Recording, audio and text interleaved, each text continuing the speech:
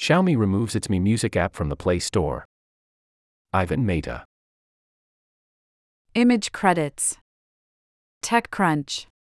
Xiaomi has silently pulled its music player and streaming app Mi Music from the Play Store in India, continuing its shutdown of various services in the country where it is under regulatory pressure.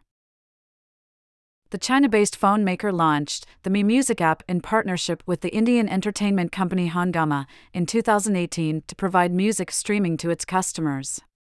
Archived pages on the web suggest that the app had more than 1 billion lifetime downloads. Get unlimited access to millions of music, curated playlists, and content from your favorite artists. This is the music app for you to listen to online and offline music, the Play Store description of the app read. Xiaomi didn't comment on the removal immediately. Since last year, the company has stopped multiple service offerings in India.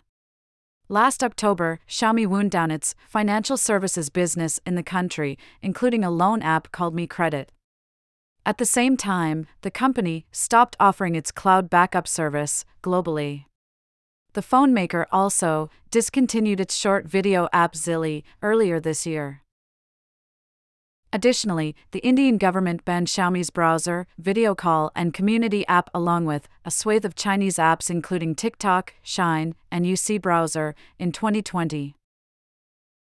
Xiaomi has faced a challenging time in India amid a regulatory crackdown over tax evasion issues and an executive exodus. Last year, the company's longtime top exec Manu Kumar Jain, who oversaw Xiaomi's growth in India from the start, left the company. Earlier this year, the company conducted layoffs to restructure its operations and cut costs. In June, the Enforcement Directorate of India sent a notice to Xiaomi and partner banks alleging that the phone maker sent illegal remittances worth $725 million to foreign entities in the name of royalty payments. The agency has frozen the bank accounts of the company since last year. All these aspects have seen the company slip from the first position to the third position in the smartphone market in India, according to analyst reports.